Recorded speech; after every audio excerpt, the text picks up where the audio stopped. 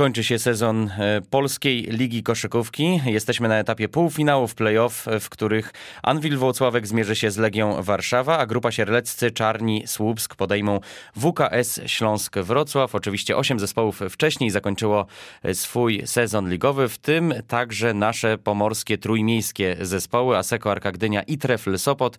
Jeśli chodzi o Gdynian, no to tutaj przyszłość tego zespołu jest zupełnie niepewna. No i o tej przyszłości między innymi z Bartkiem Wołoszynem będziemy rozmawiać, skrzydłowym zespołu gdyńskiego. Dzień dobry, Bartek. Witam wszystkich. Dzień dobry bardzo. No właśnie, powiedzmy, jaki jest twój status teraz, bo wiemy, że ty byłeś tym zawodnikiem, który miał ważny kontrakt w Gdyni. Ty byłeś zawodnikiem, który kojarzony był bardzo z taką już stagnacją, z takim kilkuletnim pobytem w Gdyni, a tu się okazuje, że ten projekt gdyński, no wydaje się, że nie wiemy, co mamy o nim powiedzieć. Powiedz, ile ty wiesz o swojej sytuacji i czy szukasz sobie innego klubu, czy na razie oczekujesz na to, co się wydarzy w Gdyni? Przede wszystkim trzeba zacząć od tego, że przed tamtym sezonem po rozmowie z trenerem i z władzami klubu postanowiliśmy, że chcemy dalej kontynuować współpracę i nawet na dłuższy okres, dlatego podpisałem kontrakt 2-letni. Myślą o tym właśnie, że tutaj w Gdyni znalazłem swoje miejsce i nie tylko sportowe, ale także dla mojej rodziny, więc było to jakby bardzo dobre rozwiązanie dla mnie. No i właśnie w trakcie tego sezonu i szczególnie pod koniec dochodziły do nas głosy o tej sytuacji klubu i po zakończeniu sezonu klub wystosował pismo do mnie i do mojego agenta o porozumieniu stron, na mocy którego rozwiązujemy tą umowę. Doszły do mnie słuchy, że po prostu wszyscy zawodnicy, którzy mieli kontrakty na następny sezon, włączając zawodników młodszych, nawet tych, których nie było w pierwszym zespole, dostali takie pisma. Ja tą sytuację analizuję wraz z moim agentem. I myślę, że po majówce między 5 a 10 podejmiemy ostateczną decyzję. I to będą jakieś kroki prawne, czy chodzi raczej o twoją przyszłość sportową? Nie, raczej tutaj jestem na dobrej stopie, na dobrych relacjach z władzami, więc myślę, że żadnych kroków prawnych nie będzie. Po prostu jak każde pismo trzeba przeanalizować, dlatego mam też agenta, który jest świetny w swoim fachu i on też podpowiada mi niektóre sytuacje, które trzeba wykonać, ponieważ teraz na ten moment muszę bardziej zadbać o swój interes jako interes klubu. Ile razy słyszałeś pytanie, wiedząc jaka już jest sytuacja w Aseko Arce, czy nie żałujesz nieprzyjęcia oferty Anwilu Włocławek? No, dosyć często się to zadaje pytania. No ja jestem takim człowiekiem, że jednak świadomie podejmuję decyzje i pomimo tego, że troszeczkę inne były zapewnienia mnie właśnie w tym momencie i dosyć mocno się zastanawiałem, przede wszystkim sportowo, żeby przejść tam do drużyny Anwilu Włocławek. Postanowiłem, że zostanę w tym sezonie z myślą przede wszystkim o tym, że ten byt klubu nie jest zagrożony i moje miejsce jest tutaj w Gdyni, dlatego też postanowiłem zostać. No ale życie jest jakie jest, piszę swoje scenariusze i przede wszystkim sam podjąłem tą decyzję ostatecznie, więc nie mogę mieć do nikogo pretensji. No tak, tylko pytanie, dlaczego ktoś cię zapewniał, że wszystko jest stabilne, kiedy nie jest? No, tak naprawdę wiedząc troszeczkę więcej niż wcześniej, wiem, że ta sytuacja była bardzo dynamiczna. W pewnym momencie dochodziły do nas właśnie takie negatywne informacje, że klubu nie będzie. Potem było spotkanie na wysokim szczeblu w mieście i miasto także powiedziało, że nie wyobraża sobie jakby Gdyni bez koszykówki męskiej. I więc te wszystkie głosy w tym momencie, jak był moment na rozwiązywanie kontraktu, ewentualnie przejście do Włocławka, było pozytywne, więc tego się trzymałem i praktycznie do końca sezonu zawsze były jakieś tam takie wahania. Raz miał być już wielki sponsor, raz miał nic nie być. Teraz tak naprawdę nie wiem, na czym stoimy. Czyli może być jeszcze taka sytuacja, że rozwiązywane są kontrakty z zawodnikami, rozwiązany jest kontrakt z Miloszem Mitrowiciem, ale jak się znajdzie kasa, jak się znajdzie sponsor, jak się znajdzie podmiot, który weźmie to wszystko do kupy, to się okaże, że wy w tym samym albo w podobnym zestawieniu wrócicie do Gdynia Areny i będziecie dalej grać w Ekstraklasie. No, tak naprawdę takie mamy może nie zapewnienie, bo to są jakby takie słowne powiedzenia, ale może tak się zdarzyć, że przyjdzie nowy podmiot, nowy właściciel i on zrobi tu swoje porządki. I wtedy czy mnie, czy trenera nie będzie widział w swoim składzie. Tak też się może zdarzyć. Może przyjść nawet jakiś wielki sponsor, który będzie chciał tu odbudować potęgę tego klubu, no i będzie szukał jakby poziomy sportowe wyżej. A może być tak, że nagle zostaniemy na takim statusie, jak teraz jest w tym sezonie, że ten budżet nie będzie jakiś największy i wtedy nasz klub czy tam właściciel będzie chciał zostać. Więc tak naprawdę na dzień dzisiejszy jest to wielka, wielka niewiadoma. To porozmawiajmy trochę o tym zakończonym dla ciebie już sezonie, bo to był, mam wrażenie, bardzo dobry sezon. Bardzo równy. Byłeś ważnym ogniwem zespołu, który miał być skazywany na porażkę w tym sezonie. Miał być jednym z kandydatów do spadku i nie tylko twarde pierniki Toruń, o których się głośniej mówi, bo awansowali do play-offów, ale także wy, grupa sierleccy Czarni Słupsk, pokazaliście, że te przedsezonowe przewidywania to jest jedno, a rzeczywistość to jest drugie. Co było siłą tego zespołu? Że wy tak naprawdę, nie mając środków, grając ze śmiesznym budżetem, niektórzy zawodnicy zarabiali też naprawdę śmieszne pieniądze, poradziliście sobie ponad stan. No na pewno ponad stan, bo też można podzielić nasz sezon na dwie części. To jest przed przyjściem zawodników dwóch zagranicznych i po przyjściu. Przed przyjściem naprawdę był to dosyć ciężki okres. Pomimo tego, że dosyć dobrze trenowaliśmy, okres przygotowawczy bardzo dobrze przeszliśmy. Nawet w okresie przygotowawczym wygrywaliśmy mecze sparingowe, co mogło być pozytywnym sygnałem na sezon. Jednak później ta liga nas zweryfikowała i w pewnym momencie ciężko było mówić, że my jesteśmy zespołem na poziomie ekstraklasy. No niestety takie były realia. Tak. Trener wykonał tytaniczną pracę, szukając zawodników i jakby zmuszając też władze klubu, żeby jakby uzupełnili ten skład i po uzupełnieniu jednak wyglądaliśmy już naprawdę bardzo ciekawie. Mieliśmy ten moment kilku zwycięstw w przeciągu tam 6-7 meczów i naprawdę z każdym nam się grało bardzo dobrze. Każdy musiał się obawiać, że przyjeżdża do Gdyni, czy Gdynia przyjeżdża do nich. No i co było naszym atutem? Przede wszystkim zrozumienie sytuacji, jaka jest. Trener też nie uwijał w bawełnę, nie mówił, że my jesteśmy Michael Jordan, tylko po prostu wiedzieliśmy, że jesteśmy zespołem taki, jak to popularnie się mówi, underdog i musimy walczyć w każdym meczu. Pomimo tych lat, czy ja, czy Adam Chrycanin, czy Filip Tylewicz pokazywaliśmy tą jakość i chęć zaangażowania w treningach, za to też szły inni zawodnicy. Przekładało to się później na rezultat w trakcie pojedynczych meczów. A te nominacje indywidualne, bo czytałem i na polskimkoszu.pl i gdzieś tam rozmawiałem też z różnymi opinionistami, tak byśmy to nazwali, w Polskiej Lidze Koszykówki i mówią, Bartłomiej Wołoszyn to najlepszy Polak na pozycji numer 3 w tym sezonie Ekstraklasy. Jak ty słyszysz takie zdania, to się z tym zgadzasz, czy uważasz je za kurtuazję, czy może jeszcze coś innego? Bardzo, bardzo mnie to cieszy. Pomimo tych kilku lat i 17 sezonu, które skończyłem w Ekstraklasie, zawsze taka nominacja jest też nobilitacją, a przede wszystkim pokazuje, że tą pracę, którą wykonuję przed sezonem od wielu lat, którą wykonuję w trakcie sezonu, nie idzie na marne. Pomimo tych doświadczenia trzymam poziom ekstraklasowy, a jeżeli ktoś to widzi, że to jest jeszcze na danej pozycji najlepiej w kraju, więc to jest dodatkowa nobilitacja, dodatkowa motywacja do dalszej pracy, ponieważ to mnie raczej popycha do przodu niż mówi, już zrobiłem swoje, więc wystarczy tego na wszystkim. Ale mam wrażenie, że właśnie chyba potrzebowałeś takiego sezonu, w którym jasno będzie wykazane, że ty jesteś liderem tego zespołu, że ty ten zespół niesiesz. Ja pamiętam kilka meczów, w Gdyni Arenie mamy ten przywilej, że siedzimy bardzo blisko was i parkietu i to się widzi. Ty jak się nakręcisz i jak czujesz, że te piłki trafiają do ciebie i że jesteś w gazie, to już Bartka Wołoszyna nikt nie zatrzyma. Miło to słyszeć. Na pewno też dużo takiej właśnie pewności siebie dał mi ubiegły sezon. Ten ubiegły sezon, cały sezon graliśmy Polakami, ale jakby z założenia był Krzysiek Szubarga, który był kapitanem, Żołnierz, który był takim wiodącym skorerem naszej lidze. Ja taki byłem troszeczkę z tylnego siedzenia, który robiłem jakby swoje. Po tych kontuzjach i przede wszystkim kontuzjach Szubiego i Żołnierza, jakby ta rola kapitana i tego wszystkiego zeszła na mnie. Starałem się wykonywać jak najlepiej. Wiadomo, że mieliśmy taki dosyć ciężki okres, ale jednak jakby indywidualnie poczułem się, że mogę prowadzić zespół jakby w Ekstraklasie do zwycięstw i do dobrej gry.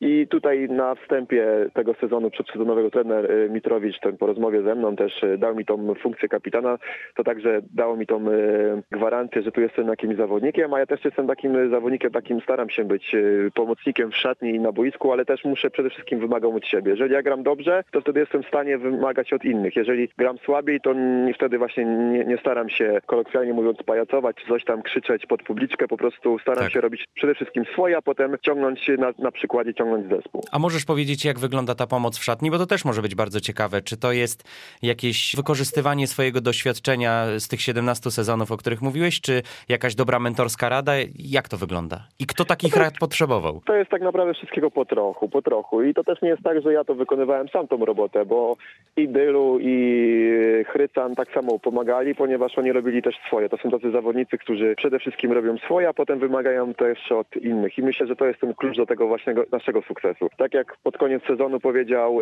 Nowak Music, że jemu jest czasami, mogłoby być głupio i było głupio, brać wolne ze względu na to, że go tam boli noga czy ręka. Jak widzi, że chłopaki po 37, 38, 40 lat przychodzą na treningi z uśmiechem na twarzy i wykonują swoją robotę najlepiej jak potrafią. Więc myślę, że tym przykładem dawaliśmy właśnie zajawkę innym. Przede wszystkim, że byli też młodzi zawodnicy, którzy też nie do końca zaistnieli jeszcze na warunkach ekstraklasy i widząc nas tak pracujący, myślę, że też im pokazaliśmy, że jedyna dla nich droga jest, żeby po prostu kontynuować tą pracę tak systematycznie każdego dnia. Tylko to jest droga do jakiegoś tam sukcesu. A z drugiej strony też mieliśmy zawodników zagranicznych, którzy potrzebowali nie tylko takiego przykładu mentalnego, ale tak samo czasami porozmawiać. Wiele mieliśmy rozmów indywidualnych po meczach z trenerem, indywidualnie ja z trenerem Mitrowiczem, co tu zrobić, żeby jednego, drugiego zawodnika jakby tak pobudzić do lepszego działania. Mówisz pewnie o Jacobie Boykinsie, bo to tam słyszałem, że były takie wychowawcze trochę problemy. Dużo było wychowawczych, jakby sam mecz to był owoc tej pracy, którą wykonaliśmy na treningach, bo czasami naprawdę trzeba było i potrząsnąć, i porozmawiać, no ale to jest jakby koszykówka, drużyna to jest żywy organizm i naprawdę tak samo ja w wieku tych 35-6 lat dużo się nauczyłem od strony takiej mentalnej prowadzenia zespołu, więc myślę, że to będzie też procentowało na przyszłość. To jeszcze cię zapytam o to jedno nazwisko, o którym powiedziałeś, Nowak Music. Dla mnie absolutne odkrycie, bo bardzo mi się podobała jego gra i uważam, że jest naprawdę kompletnym i takim bardzo charakternym. No potwierdza tę szkołę bałkańską, że nigdy nie będzie odpuszczał i wyciągał te piłki. Pamiętam taki mecz z Hydrotrakiem Radom, jak tam Pawłowi Dzierżakowi powyciągał tych piłek po prostu w takich sytuacjach, no, gdzie rozgrywający przeciwnej drużyny może się załamać. Jak mu się piłkę z kozła wyjmuje. Dlaczego o niego pytam? Bo na twoją czutkę, czy on zostanie w Ekstraklasie, czy znajdzie się dla niego miejsce, czy pójdzie gdzieś dalej? Bo naprawdę sezon dla mnie imponujący. Mogę taką zdradzić chwilową, myślę, że już teraz to już jest i tak późno po wszystkim. Nawet jeden z zespołów z Ligi Zagranicznej, w sensie polski zespół grający w Lidze Zagranicznej w trakcie sezonu pytał się o niego. Więc to świadczy o tym, że kluby, wiadomo, robią scouting, widzieli go jakby na wyższym poziomie niż tylko Asseco Gdynia. On też miał takie szczęście, że przyszedł naprawdę do Gdyni, ponieważ Gdynia jest też specyficznym miastem, w sensie specyficznym klubem. Wymagaliśmy od niego dużo, ale tak naprawdę nie było takiej typowej presji, jak jest we Włocławku, czy w Czarnych Słupsk, czy w innych zespołach. Raczej jest tutaj taka pozytywna atmosfera i dzięki temu on się też budował, bo też miał gorsze momenty, nie tylko sportowe, ale także był tutaj sam, więc czasami widać było, że naprawdę młody chłopak, który wyjechał pierwszy raz poza Serbię, tęsknił do rodziny, tam do swoich przyjaciół, czy nawet do dziewczynek, które zostawił, więc to też jest suma wszystkich składników. Też dobrze, że trener go naprawdę dobrze zeskautował przed sezonem i dowiedział się o nim praktycznie wszystkiego i to, co mówił nam, jaki on będzie, to się wszystko sprawdzało, więc my go jakby tak zaakceptowaliśmy od pierwszego dnia, bo co by nie mówić, jako zagraniczny zawodnik przyjechał pierwszego dnia na okres przygotowawczy i pracował od pierwszego do ostatniego dnia tak, jak profesjonalista potrzeba, więc my go zaakceptowaliśmy, on swoją rolę też tutaj znalazł i chciał ją wykonywać jak najlepiej i myślę, że jak nie zostanie w Polsce, to myślę, że spokojnie do lepszej ligi pójdzie. No tak, też miałem takie wrażenie i też widziałem to z zewnątrz, że ten zawodnik został kupiony po prostu przez was, że to nie jest jakiś, mówiąc brzydko w języku takim kolokwialnym, farmazon. Nie, ale przede wszystkim też on musiał grać, no i praktycznie grał na swoim wysokim poziomie, więc dawaliśmy mu też tą rolę i on się z tym dobrze spisywał. Kończąc temat Asseco Arki Gdynia, z tych młodych, z tych zawodników, którzy przecież pojawiali się na boisku, było kilku, którzy się wyróżniali. Wojciech Tomaszewski, Dominik Wilczek, Dominik Wilczek to już starszy trochę zawodnik, ale Olaf Peżanowski, Marcin Kowalczyk. Kogo byś wyróżnił? Kto na tobie zrobił takie wrażenie i widzisz, że pracuje i że może z tego pieca chleb być w przyszłości? No, tak naprawdę można powiedzieć, że ze wszystkich. No, każdy miał lepszy, gorszy moment. Wiadomo, że każdy też przychodził przychodził w innej sytuacji, ponieważ Dominikowi szkoli trener jakby od początku może nie zagwarantował, ale powiedział, przychodząc tutaj będziesz grał i grał u nas dużo. W kilku meczach nam bardzo pomógł, pamiętam, teraz sięgając z pamięci, w Gliwicach, rzucając prawie 20 punktów, pierwsze zwycięstwo trenera, więc to się takie rzeczy, które się nie zapomina. Największy wiadomo potencjał ze względu na swoje warunki ma Adrian Bogucki, on też musi zrozumieć, jak ten profesjonalny sport i profesjonalne prowadzenie się wygląda, ponieważ jest to zawodnik, który może spokojnie wyjść za granicę. To jest taki chyba najlepszy przykład tego wszystkiego. Też dużo na mnie zrobił Olaf Perzanowski, ponieważ wiadomo, przed sezonem bardziej się stawiało na Tomaszewskiego, jednak na treningach bardzo dobrze wyglądał Olaf. Wchodził naprawdę, można powiedzieć, że z buta. Niestety jego kontuzja troszeczkę zahamowała, ale to jest taki człowiek, który naprawdę wróci po tej kontuzji, mam nadzieję, wróci po tej kontuzji silniejszy. Te swoje mankamenty, które miał poprawi i jeszcze nie raz o nim, mam nadzieję, że w Trójmieście usłyszymy. A też tak naprawdę największym takim naszym odkryciem nie jest jakby zawodnik, bo tylko trener od przygotowania merytorycznego, który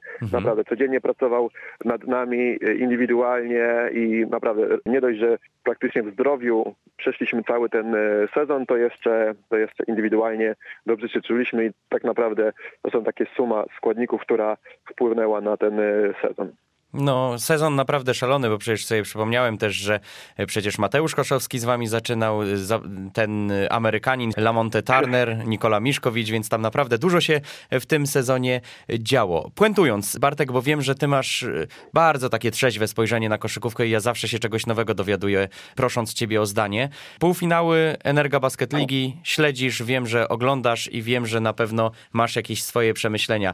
Kogo ty byś typował? Kto jest najbliżej tutaj po tych ćwierćfinałowych meczach do tego, żeby podnieść złoto w tym roku? Tak naprawdę większość typów ćwierćfinałowych trafiłem, stawiając nawet na opak Śląsk 3-2 dla Śląska i to się sprawdziło. Jakby inne pary też w większości trafiłem, no bo jakby większość specjalistów, czy nawet nie specjalistów stawiała na Ostrów, ponieważ mieli najszerszy, najmocniejszy zespół. Jednak to jest piękno sportu, że ci najlepsi, ci najbogatsi nie zawsze wygrywają. Teraz naprawdę są tak wyrównane te półfinały, że tak naprawdę po tych pierwszym, drugim meczu będzie można ewentualnie coś mówić. No bo jakby Śląsk Wrocław przyjeżdża po 2 dniach do Gryfii i tam naprawdę będzie bardzo ciężko wygrać. Tak. Jeżeli urwą jeden z tych 2 meczów, można powiedzieć, że będą takim lekkim faworytem. Jeżeli nie, może być ciężko im ze względu na to, że jakby ta suma tych meczów, które rozegrali, może troszeczkę ich tam przytłaczać. Znów w drugiej parze tak samo.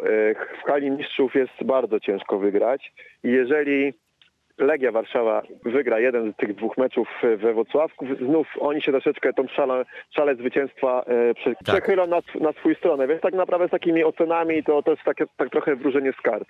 Po tych pierwszych meczach myślę, że będziemy mądrzejsi i ten, który wygra na wyjeździe, będzie takim lekkim faworytem. Też tak uważam i też uważam, że zaczynają u siebie zespoły, które mają halę, hala ich niesie, bo i hala mistrzów i Słupska Gryfia to są miejsca, gdzie jeżeli wygra zespół przyjeżdżający, to na pewno będzie miał łatwiej potem. Widać było w tym 5. meczu Śląska, że dali wszystko z siebie i teraz jest kwestia, jak zregenerują się. Oni grali w sobotę, w poniedziałek już muszą jechać do Słupska, więc to jest naprawdę bardzo mały okres czasu, szczególnie, że po kontuzji i Dziewy, który tam grał mniej i przede wszystkim Karolaka mają zawężoną rotację. Zobaczymy. Naprawdę duże na mnie wrażenie robi Trice i pokazał, że jest takim niekwestionowanym MVP tej ligi, nawet można powiedzieć, że wyrastający poza nasz poziom. Zobaczymy, jak on po prostu będzie funkcjonował, bo na pewno Czestałski coś na niego przygotuje. Więc mówię, jeżeli te 2 Legia czy Śląsk wygrają jeden z 2 meczów na wyjeździe, troszeczkę tą szalę przeniosą na sobie, ale czy tak będzie? Będzie na co popatrzeć. No właśnie, wyprzedziłeś moje ostatnie pytanie, bo miałem pytać o tego Trice'a versus Matthews, bo rozgorzała dyskusja w całej Polsce. Kamil Sadowski powiedział, z którym zresztą chyba miałeś okazję jeszcze pracować w Aseko Arce Gdynia. Nie raz. Dokładnie. Jeszcze w Anwilu pewnie też się znaliście. Kamil Sadowski powiedział, że dla niego Matthews jest lepszym zawodnikiem i to on powinien być MVP, bo lepiej broni od Travisa Trice'a. Ty z kolei mówisz, że Travis Trice wyrasta ponad ligę i wskazałeś go tutaj jako...